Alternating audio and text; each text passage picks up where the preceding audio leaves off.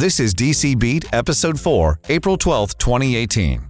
How does the U.S. get to 5G? The FCC and industry weigh in. This episode of DC Beat is brought to you by TIA's Capitol Hill event series, convening policymakers and industry experts to discuss how advancing connectivity and innovation will empower consumers and businesses, generate investment and economic growth, and spur job creation across the country. Learn more at tiaonline.org. Hello, and welcome to TIA's DC Beat Policy Podcast. I'm your host, Dilip Shahari, Senior Policy Counsel and Director of Government Affairs at the Telecommunications Industry Association. Today, I'm very pleased to be joined by FCC Commissioner Brendan Carr, as well as by Nokia's Head of Policy and Government Relations for the Americas region, Brian Hendricks, who also serves on TIA's Board of Directors. Today, we're going to be discussing the recent steps the FCC has taken to modernize our country's outdated rules for deploying wireless communications infrastructure, what that means for our innovation, investment, and job creation, and how the U.S. is poised to make another big leap in connectivity. The global race to 5G is underway, and this effort to modernize regulations is about enabling the next generation of innovation and entrepreneurship in the United States, empowering new technologies like autonomous cars, virtual reality, smart city applications, bringing the many benefits of broadband internet access to communities large and small across America. Gentlemen, thanks so much for joining me today. Thank you. Thanks for having us. I'll start with you, Commissioner Carr. So you've really been leading the charge at the FCC on infrastructure issues. Could you just tell us a little bit about how that came to pass and maybe a little bit of an overview on what kind of issues the Commission's been looking at? Thanks so much for having me on. So I've been at the FCC starting as a staffer back in 2012 and moved into this role as a commissioner in August of last year. And when I approached this job, to me, what I was struck with was the tremendous opportunity we have in tech and telecom to help create jobs, spur investment, and grow the economy. A big piece of that is infrastructure reform, and that's why what we're talking about today is so important. When I look out there and you sort of start to talk about this next wave of innovation from autonomous cars to virtual reality to massive Internet of Things, what we need to get there, what's between here and there, the technologists are working on it, the engineers are working on it, but from my perspective in DC, we need to create the networks, make it easier to deploy the networks that are going to enable all that innovation, and that's why infrastructure reform is so important. So Chairman Pai designated me to take the lead on the FCC's wireless infrastructure proceeding, and that's where I've been putting the vast majority of my time inside the building is on those efforts. Right. Yeah, there's actually two proceedings, I think, right? Could you tell us a little bit about that? That's right. Yeah, we have a couple different areas of workflows that we're working on. We have a wireline infrastructure proceeding that's ongoing. We have a wireless infrastructure proceeding, which I'm working on. We have an advisory committee, the BDAC, the Broadband Deployment Advisory Committee. So there's a couple of different work streams where we're all working in the same direction to try to streamline wireless infrastructure. From my perspective, it's particularly important for 5G. 5G, we talk a lot from the wireless perspective, but it's equally important on the wireline perspective. At the end of the day, 5G is about getting the wireless data into the wired networks that much faster. So yes, it's going to require hundreds of thousands of new cell sites, but it's also going to require many, many new miles of fiber and other high-speed wired connections. Brian, maybe you can help set some context for us. Why is this important to American consumers? Well, I'm glad you asked that because that's the piece of this that it really isn't talked about enough in our judgment. So there's something very different about 5G than the backward-looking 4G and 3G, and that is that what we're trying to enable with a lot more capacity, a lot lower latency, is use cases, frankly, that are going to be transformative in their impact on consumers. We're going to be able to receive remote medical treatment. We're going to be able to have great improvements in how we manage our infrastructure from utilities, water, transportation management systems. But all of those things impose a greater need on our networks than we have seen in the past with LTE as an example, which was a mobile broadband technology designed to give people access to the internet by their mobile phone and text and email. With 5G, you have to have zero latency, much higher capacity, and much greater coverage. And so the challenge is that we can't just simply reutilize the cell sites that we've had in the past, which were larger macro sites using lower band and mid-band spectrum. We need to bring all of the spectrum resources that we have to bear, millimeter wave, mid-band, and low band, in order to create that sort of network paradigm to enable these use cases. And the challenge is that we need probably 150 to 200,000 brand new sites in addition to repurposing the ones that are already out there. And if we have an infrastructure siting land use policy across the country that increases the timelines and the cost dramatically, there are going to be communities that become much more difficult from an economic viability perspective for carriers to look at. Why that's important to consumers is that we have the risk that we will not only extend the digital divide, but that we will actually exacerbate it, because missing out on 5G technology is going to impose much greater limitations and costs on consumers than missing out on previous generations, because so much more of our economy is going to be digitalized. Your participation, your interaction with the financial system, the healthcare system, et cetera. So there's really a very strong connection between siting reform and our ability to ensure that we don't miss communities this time with this deployment. Great. Commissioner Carr, so the FCC has already been very active on these issues in the past few months. We've seen items on a pole replacement order. We've seen an order streamlining historic preservation and environmental reviews. Can you talk a little bit specifically about those items and what the Commission is doing there? Sure. I think what Brian was saying was exactly right. In my view, it's not going to be a success for 5G if it's deployed purely in New York City, San Francisco, and similar densely populated areas. We want 5G to go everywhere, and one of the biggest limiting factors right now is regulatory costs at the federal level, at the state level. We adopted an order that I think is going to be a really important one last month, and it reformed the federal approach to environmental review and historic review, both for small cells, which is going to be a big piece of 5G. Upwards of 80% of new cell deployments are going to be these small cells, but it also reformed our approach to the large towers as well. By taking that reform, we can cut upwards of 30% of the total cost of deployment and take that out of the system. That's a tremendous benefit in terms of flipping the business cases for where 5G and small cells are going to be able to be deployed. I took a road trip through Western Virginia, the Shenandoah Valley, met with a smaller wireless provider there, and they said that by cutting some of this federal regulatory red tape, that can allow them to deploy 13 new cell sites. Now, we need a lot more than 13 new cell sites across the country, but for this particular community, that could be a big deal. That could be the first high-speed wireless broadband option for a community, or the first competitive option. And I want to see small cells, I want to see 5G infrastructure deployed as ubiquitously as possible.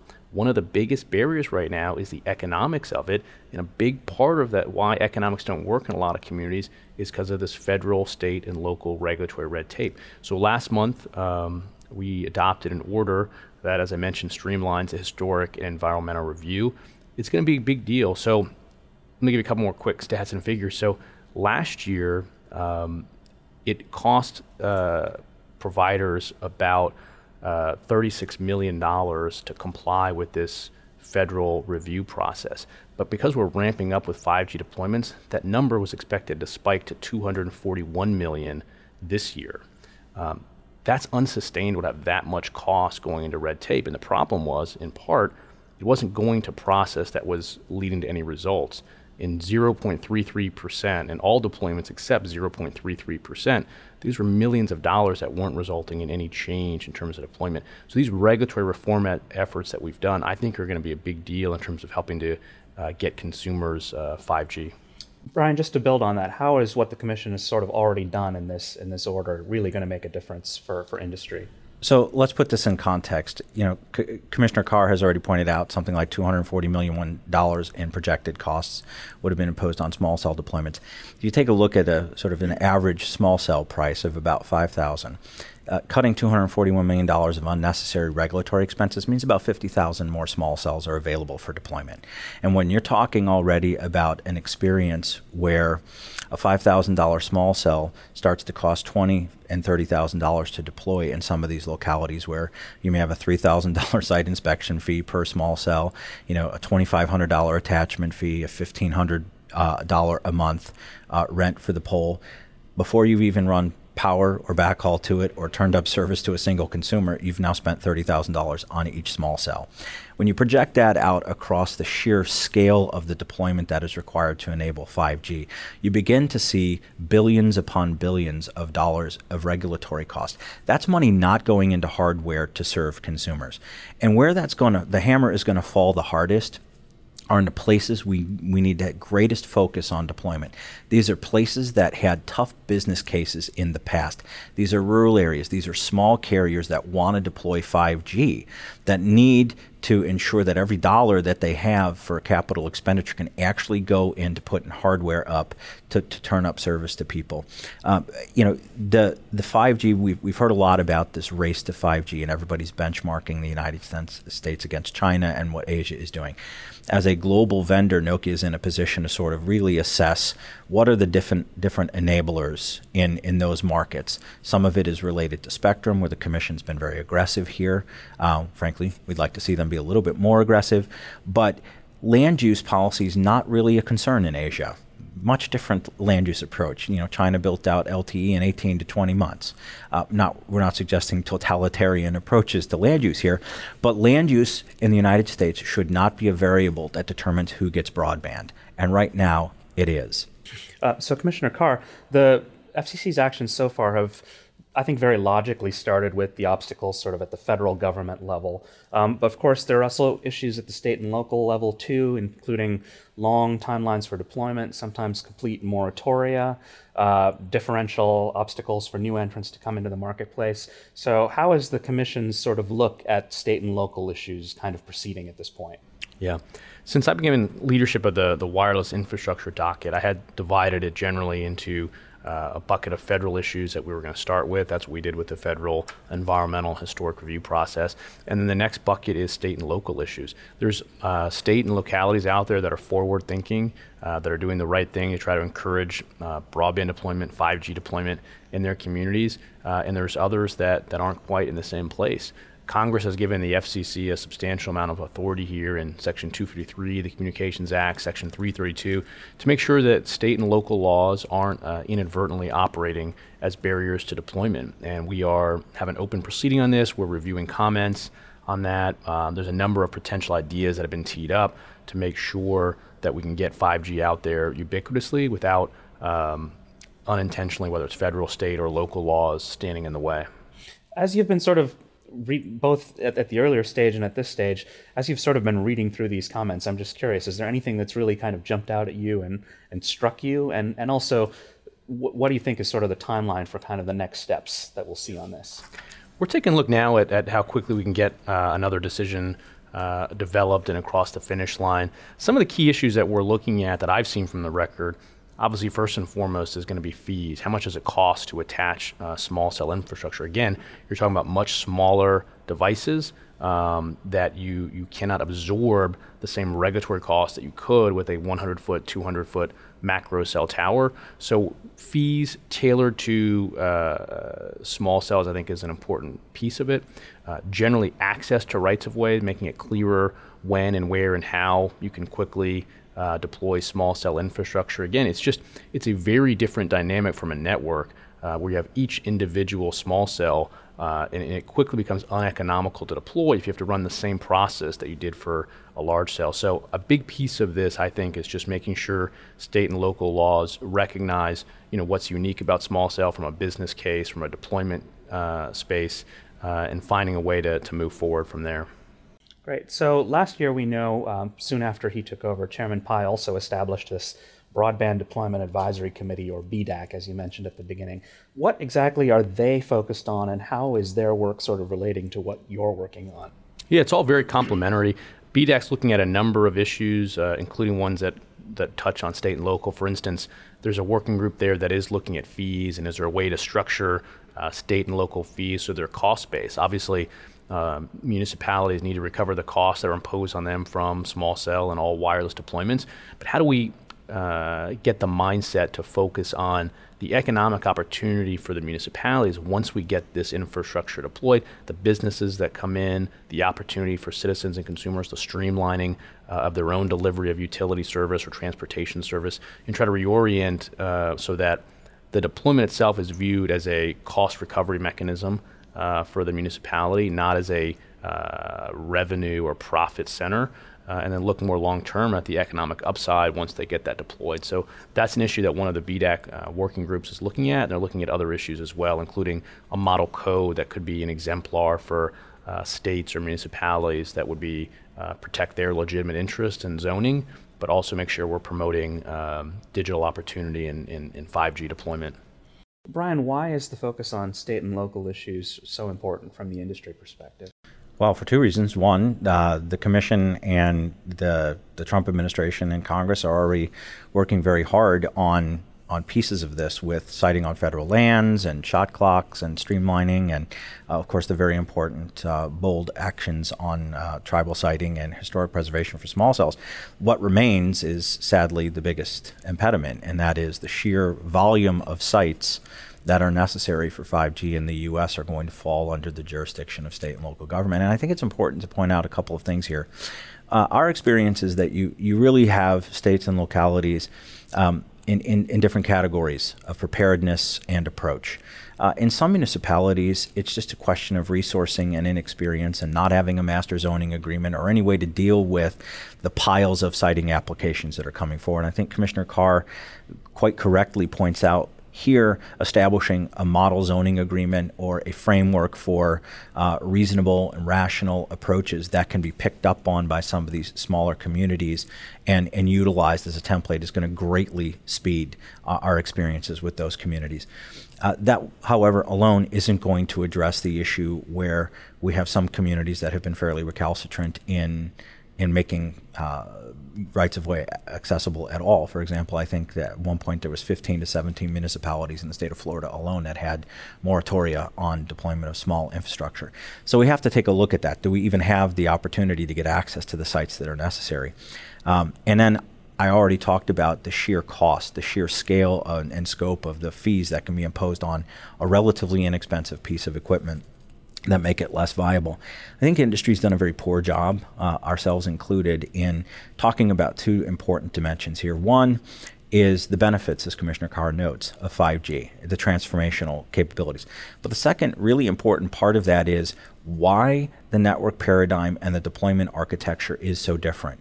Why can't we simply reutilize and repurpose sites that have been deployed before? You know, people are saying, I don't want my community blighted by having 100,000 small cells deployed, at street level.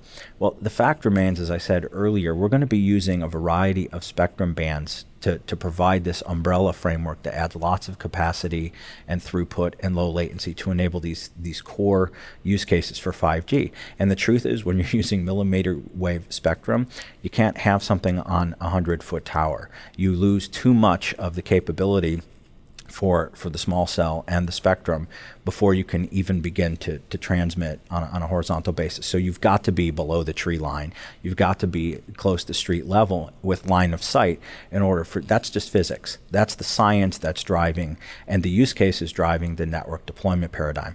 So I think if we do a better job of talking about why we're asking for access to the sites that we're asking for access to, helping understand the benefits that we brought to the community, the challenges for the economic viability of projects if the fees are not rationally related to giving us that access, then I do think we're gonna end up in this sort of standoff with state and local officials, and candidly, many of these communities are customers of ours. It's a strange relationship. We have a very effective working relationship. We build municipal broadband systems, so we want to be in a position to provide them with the capability set to be able to meet these siting applications and processing of them. Small communities should be in a position to work together to provide access to the infrastructure assets across a metropolitan area, for example, with a common master zoning agreement. There's a lot of best practices that can be adopted. Everybody jumps to the word preemption. That may be necessary if we can't use other tools, but I think there's enough opportunity to use the Commission's proceeding and the BDAC and further activity from Congress and the executive orders to kind of get us to where we can get these processes streamlined and these fees rationalized. Commissioner Carr, before we move on, any thoughts on what Brian just said in terms of trying to make this work with state and local governments and those issues around preemption and all of those kinds of things? I think that's right. Again, and his focus on what this means for consumers, it's a big deal if we can change the regulatory framework. Earlier this week, I was in a small community, Beatty, Nevada, and there was one medical facility, not only in that town, but within 60 or 70 miles of there, and the medical facility was going to close down, which would have been a real negative impact on the community. But with a broadband connection, a new high-speed connection that they were able to get, they could keep the clinic open, and they would have a nurse at that facility, and a doctor would be located at a larger community. You can have a virtual visit with the doctor. I mean, those types of things that have the real meaningful impact for communities and consumers. And one of the big hurdles to getting there is infrastructure reform. That's why this is so important. So Brian also talked a little bit about some of the things the rest of the federal government is doing. So the president issued an executive order on federal siting last year. We know Congress included some provisions on infrastructure siting in the Mobile Now Act that was included in the appropriations bill last year. And we've seen that the House Energy and Commerce Committee has held a hearing on a whole bunch of bills related to telecom infrastructure. So can you just comment on those efforts, and how does what you're doing at the FCC sort of tie into those efforts? These are all really complementary efforts that are going on, whether it's in the administration with their efforts on infrastructure or in Congress, as you noted. Congress in particular, there's a number of bills on the House side and the Senate side that are generating really interesting, forward-thinking ideas. We're able to act on some. There's other steps that they're better positioned than us in terms of legal authority and otherwise to move forward on. But I think we're all moving in the same direction, and it's good to see. A lot of great ideas are being generated in Congress right now on infrastructure reform. And so I think we're in good shape in terms of making sure that we're all focusing on these issues and trying to adopt changes.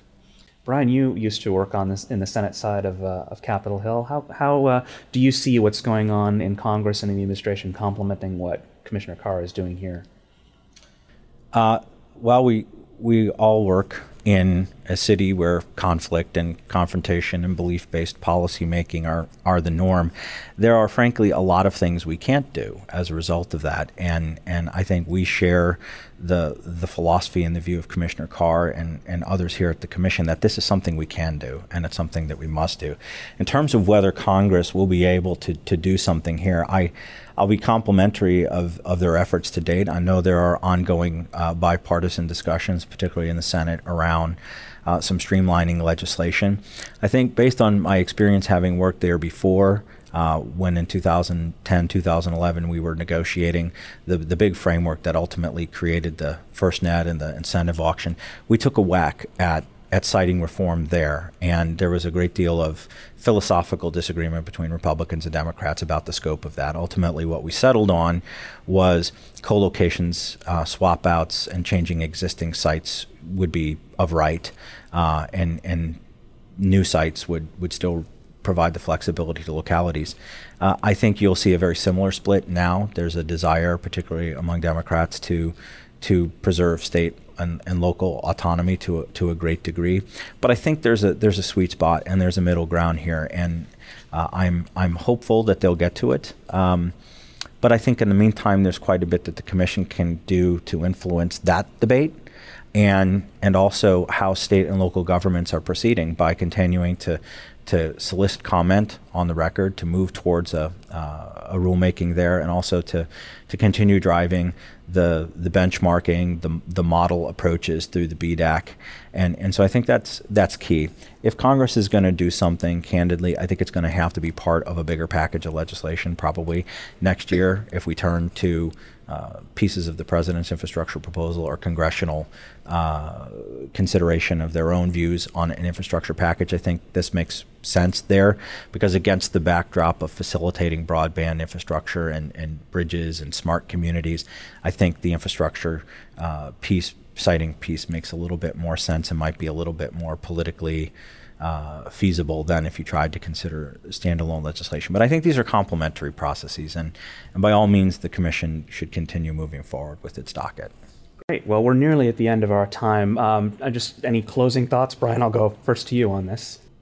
No, I think I said at the outset that there's too much we can't do, that this is too critical and this is too important. 5G is really, it's not just a marketing pitch. It's going to be fundamental change to the way we communicate, to the way that we interact with the physical world, the way we do commerce, the way we receive medical treatment. In the past, it's been not accepted, but it's been a reality that where you lived sometimes determined whether or not you had access to advanced communications. It's been a persistent struggle for decades in communications. As a technologist, we have made great advances in the capability of our infrastructure, our ability to use different spectrum bands. Where you live is going to be much less of a consideration for whether or not you have access to advanced communications than at any previous time, provided we don't introduce additional barriers and hurdles. And it bears repeating, land use policy should not be a variable in determining who in America gets access to 5G. Commissioner Carr, I'll give you the last word. Yeah, I think we have a really good opportunity right now to come together in a bipartisan, consensus-based way and move forward with infrastructure reform. These are critically important issues to make sure that all Americans can participate in this next generation of innovation and get economic opportunity.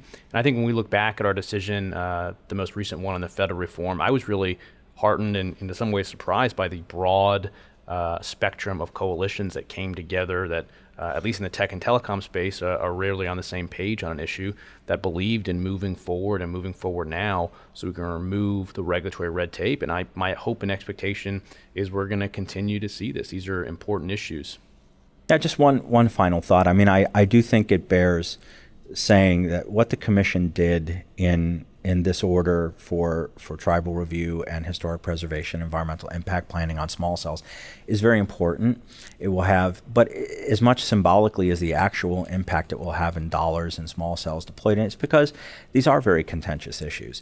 And in a time and in a place where that often means inertia and no action, Commissioner Carr should be commended, because I think what they did was bold and courageous when you consider that they weren't going to get a lot of congratulations from people who were critics of reform, and the order may not have gone far enough for some people's liking. What they did was craft a rational, reasonable approach that protected the ability of tribes to participate in consultations on sightings that will actually impact where they live, and to rationalize and eliminate abuse, and did it in a very responsible way. And that makes me very, very hopeful that this commission can tackle the harder, more contentious issue of state and local siting as well.